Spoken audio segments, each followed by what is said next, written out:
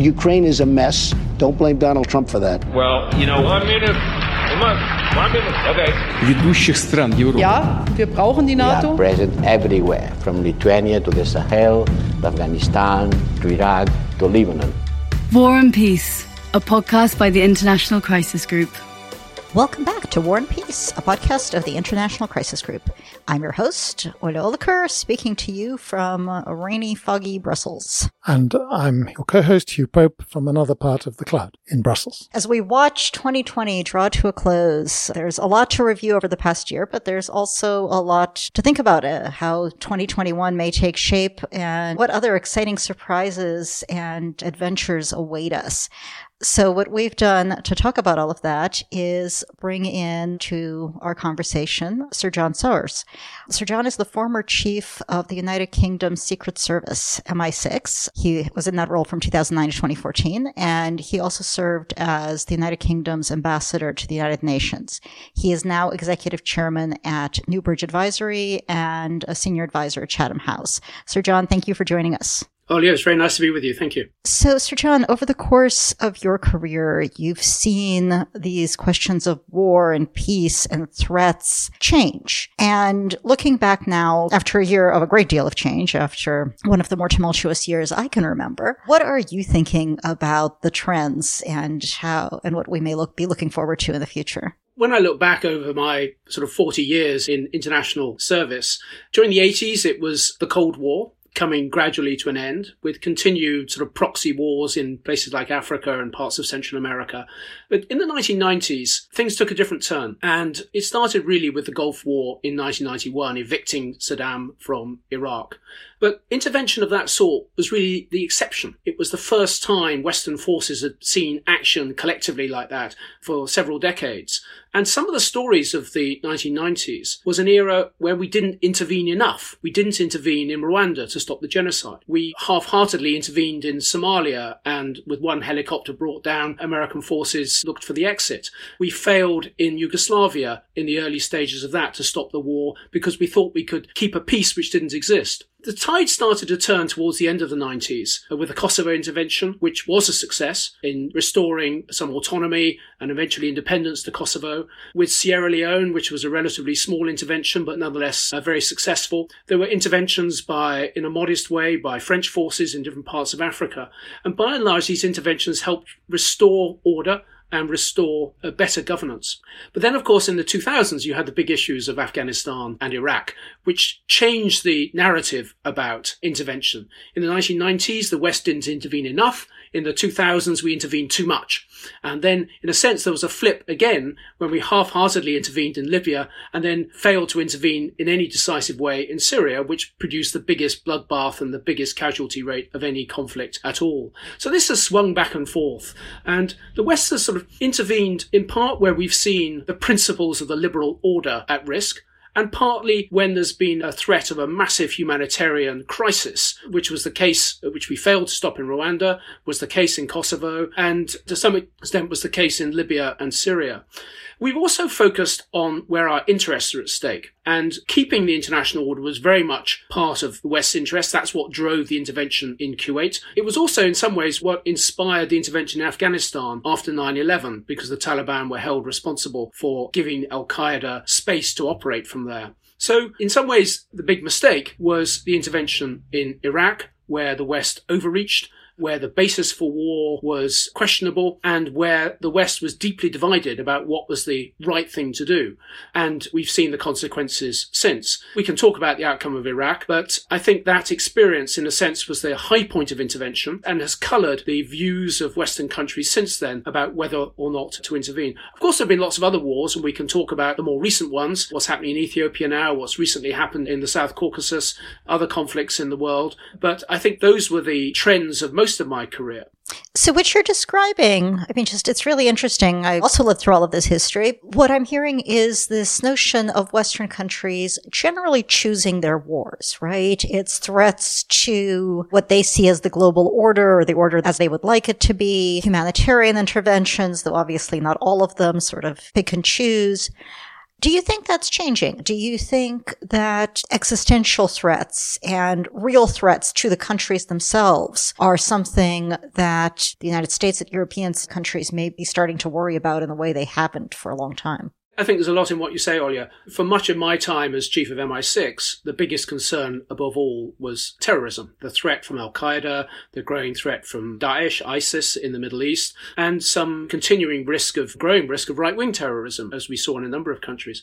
But actually, I think in the last 5 or 6 years, perhaps particularly since the Russian intervention in Ukraine and the arrival of Xi Jinping as president of China, what we're moving towards is much more of a great power world, where the United States is no longer the single dominant force in the world. It has a near equal rival in China in economic terms.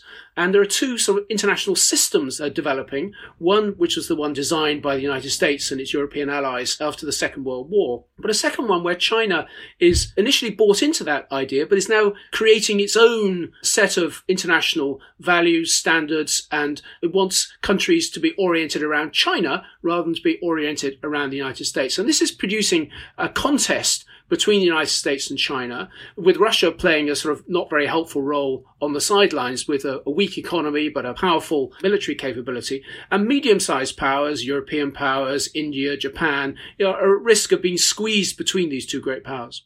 I'd just like to pick up on your use of force and the choice of conflict. People in Ethiopia, in Azerbaijan, or indeed in Libya or Syria, we see medium-sized powers actually choosing to use force and succeeding. Is that a new dynamic, and where do you think it's going? I think it is something of a new dynamic. I think after the end of the Cold War, we wondered whether there would be state-on-state conflicts again. I always thought there probably would be, but the focus very much turned to internal conflict. I think what we're seeing now is as the United States progressively withdraws from parts of the world, and the Middle East and is an example of that, as changes take place in countries like Ethiopia, as a country like Azerbaijan becomes more powerful and more military strong as well, some of those old grievances that have lingered for many years, suddenly there's an opportunity to change the ground to some extent by military means in the expectation that the United States, perhaps especially under a Trump administration, are not going to intervene where United States or Western interests are not directly concerned.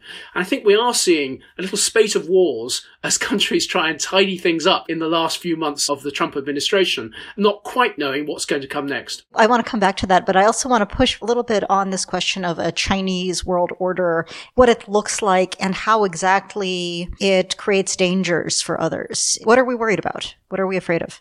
Well, first of all, I don't think we should be afraid of China. They're not 10 feet tall. And they're pretty big. They have so many people. But they also they're held back by having a state-centered system. They have state-sponsored capitalism, which, as we know from the history of the 20th century, is not as effective as a free market entrepreneur system that we have in the West. So what they do have is a very different political system. And I think in some ways the European Commission, unusually perhaps, captured it very well when they described China as a systemic rival. The system that China is building is a rival to the system that the West has built up. It's partly at home, where you have a system of centralized power controlled by the Communist Party, a suffocating of criticism and even policy debate inside China, coupled with a surveillance state of a very intensive nature, much greater in some ways than Joseph Stalin was able to impose on Russia, because they do it secretly and quietly, without violence, through control of the streets and the cities of China, through a surveillance technology using big data and facial recognition and so on. So there's a very different system that China is developing at home. They're also developing a different system, which is much more traditionally Chinese, of how it expects other countries to operate towards China. They expect other countries to respect China, to pay their due privileges to China. When a country like Australia, whose economy depends heavily on China, exports to China, when it has the temerity to question China and to challenge China, well, Australia must be punished. Australia must be brought into line. And that is a system which is completely at odds with the sort of free market system that the West operates, where you keep the economy separate from political matters as far as you can. And I think that's the difficulty. When you're looking at the export of the Chinese model, I can see that bullying or rising to 10 feet tall against Australia is one thing, but how does it work when it comes to places like Africa? Do you see that China can really export a model there? Can it really have a systemic grip on Africa that others can't? Well, I don't think that the Chinese model appeals very greatly to African people. You don't see floods of refugees or economic migrants striving to get into China. They all strive to get into Europe and the United States. It is of concern that countries like Tanzania, and there are other examples as well, are moving in a more autocratic direction, a sort of top-down direction, which I think is a challenge. And when you talk about the challenge to Europe, Ollie, you were asking me earlier, I think the Chinese conceive themselves primarily as a land power rather than a maritime power. And their focus of attention is the Eurasia landmass. As they see the great power conflict and tensions evolving, they would like to relegate the United States to being, yes, a major power, but a sort of island power, separated by two oceans. And they want to see China as the dominant power on the Eurasia landmass. The other end of the Eurasia landmass is us, the Europeans, and we need to be concerned about that. When Europe's economy is slightly bigger than China's, as it is at the moment, we can sort of manage some of these tensions, and we don't feel the need to pay tribute to Chinese in economic terms. But what happens if the Chinese economy over the next 30 years achieves Xi Jinping's goals and becomes 3, 4, 5 times as big as Europe's economy? Well, then Europe is in the same position as Australia, and we are vulnerable to not so much military pressure, because I don't think that's really how China does things, but an obligation to kowtow to China economically, I think is the position that they want to be in the Eurasian landmass. War and Peace, a podcast by the International Crisis Group. You're listening to War and Peace, a podcast of the International Crisis Group, and we are talking to Sir John Sawers about the changing world order. So, Sir John, okay, that's China, and somewhere on this giant landmass, sort of in between China and Western Europe, is Russia. What about Russia? Is this idea of Russia as a threat comes and goes? Do you see Russia as presenting real dangers to Europe? And how should Europe respond? I think it's a very interesting case. Twice in recent history, in 1917 and again in 1991, the entire Russian state system collapsed in the face of popular protests. And I think it's that risk of a possible third collapse of the Russian system which most preoccupies President Putin. His top priority is to maintain control at home. And that's why he was so exercised and concerned by the so-called coloured revolutions in Ukraine and Georgia, and again in Ukraine in 2014. Because he sees, first of all, he can't believe those things took place without Western intelligence agencies stirring the pot, which actually is not true, but he couldn't conceive that these things would happen without that. But more importantly, he's concerned that the same infection of popular protests and unrest could unseat the Russian system for a third time in just over 100 years. And I think we need to understand Putin with that as his starting point.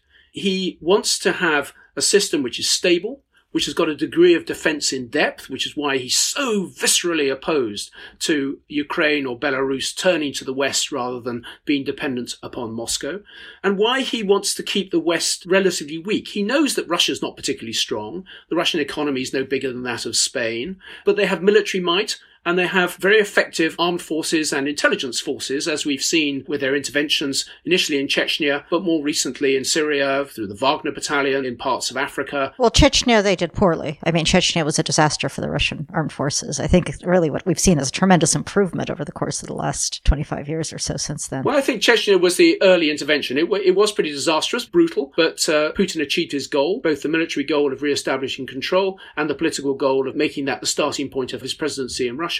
As soon as he had the opportunity, as soon as the oil price rose and there were spare revenues, Putin invested that in modernising the armed forces and in modernising and upgrading the intelligence services. And that has been the basis for his power for the last 20 or so years.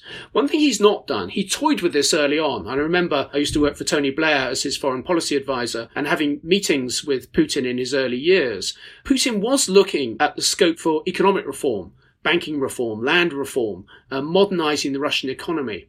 But I think iron entered his soul in 2004 after President Yushchenko won the election in Ukraine.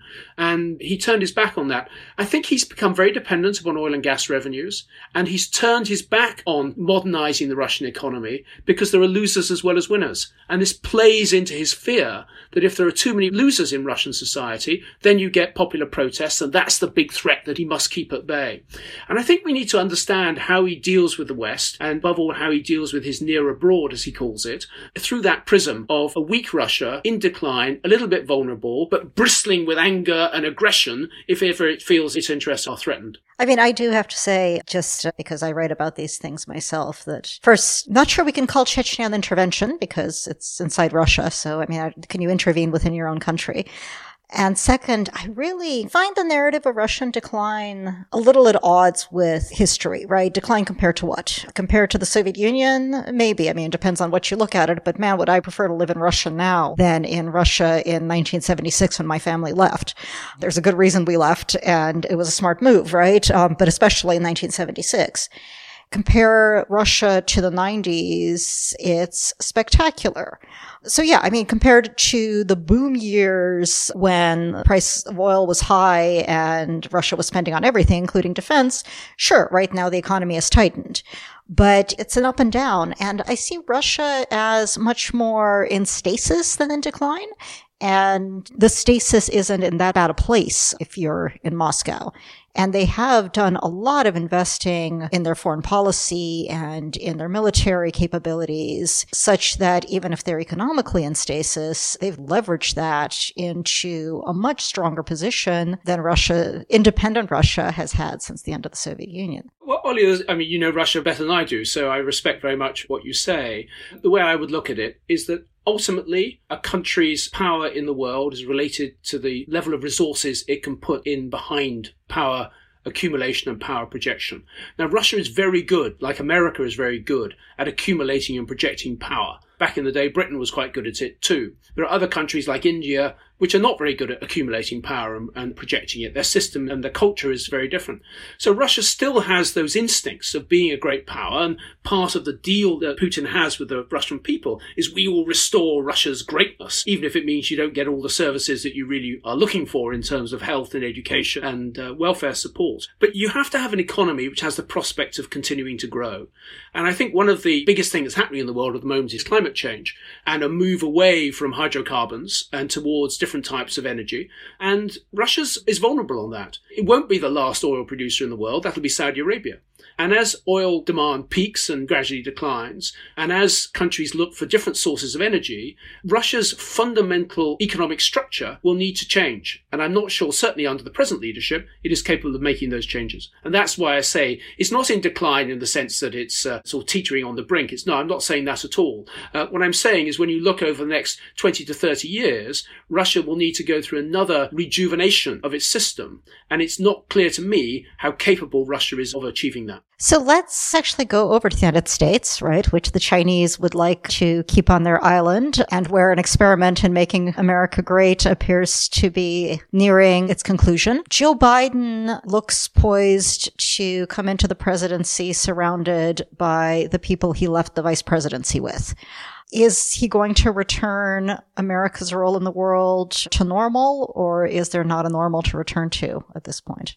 Of course, most of us in Europe heaved a huge sigh of relief when it became clear that Joe Biden was going to win the election, because a return to civility in politics, a return to valuing friends and allies is really important, especially for us here in Europe.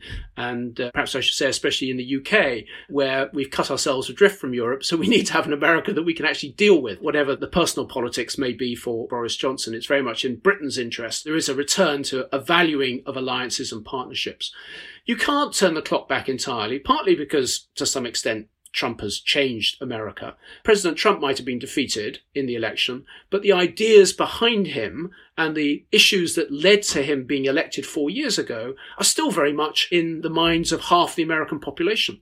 And for 71 million Americans to vote for a second term for Donald Trump isn't because 71 million Americans love the character of Donald Trump. It's because they continue to feel the anger and grievances that they felt 4 years ago. So, and I'm talking to you about your own country, so forgive me. But I'm in Belgium. I fled. but I think more than America has changed, actually some of the rest of the world has changed. Partly because America has shown itself to be a country that perhaps can't be relied upon in quite the way that we thought, in either as a reliable economic partner. If you're going to have sanctions slapped on you because you have a trade surplus with America, well, that's pretty unreliable. It's sort of like what you described the Chinese policy as being. Well, yeah, there's not vast difference. And when the European Union is treated on a par with China in American terms, well, that's quite a shock to the European system.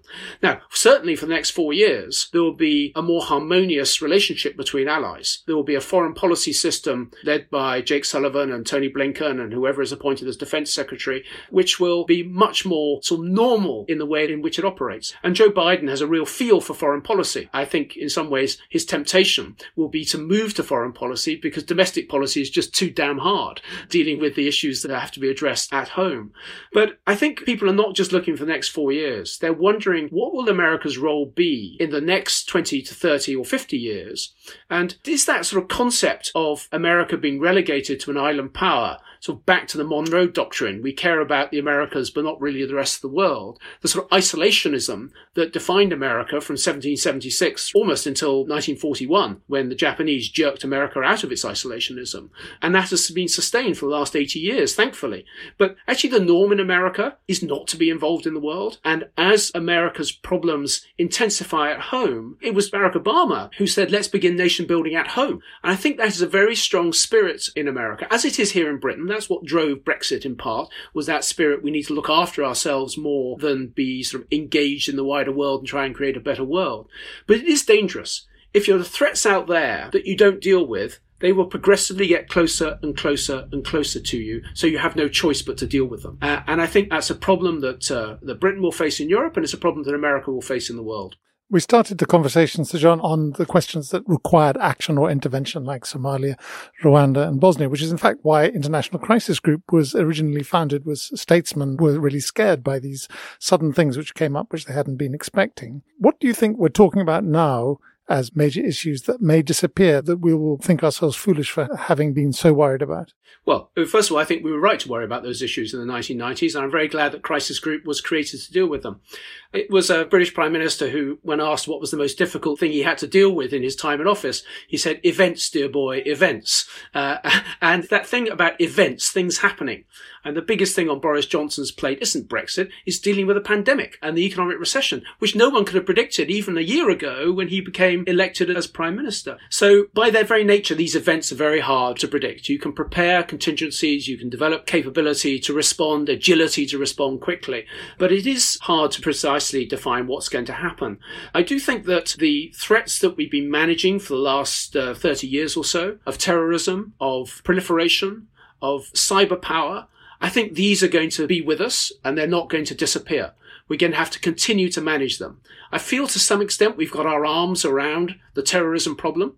But mind you, I felt that in 2010-11 as well. And then Syria came along to give another great surge to the terrorist cause, if you like. I think the big challenge we're going to face is we have international order in the physical world. We spent 200 years developing policing and law enforcement at home and an international system with rules about defence and national sovereignty and territorial integrity. The big challenge for the next generation is developing a system of order in the virtual world. So you can hold people to account for what is said and done and transacted, and you can defend yourself also by things that are done in the virtual world through cyber means and on the internet, and not just in the physical world. Well, that's going to be quite the challenge, I think. And on that forward-looking note, I think we're going to have to end because we are almost at our time limit. But Sir John, thank you so much for joining us. This was really a fantastic discussion. Well, Olia, Hugh, thank you very much for having me on the Crisis Group's podcast. If you would like to read more about Sir John and his work, the Newbridge Advisory website is, conveniently enough, newbridgeadvisory.com. And do check out our website too, crisisgroup.org. There you can read Crisis Group's analysis of global governance and the more than 50 conflicts and crises on which we do research now. You should also follow Crisis Group and Hugh and me on Twitter. Crisis Group is at Crisis Group. Hugh is at Hugh_Pope, and I'm at Olya Oliker.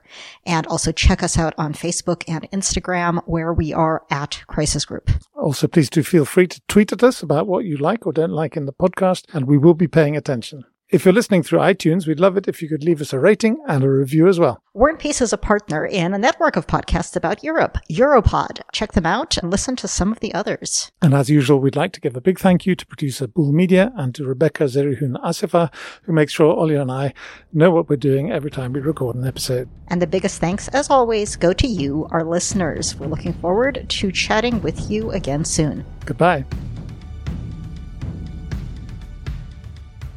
War and Peace, a podcast by the International Crisis Group.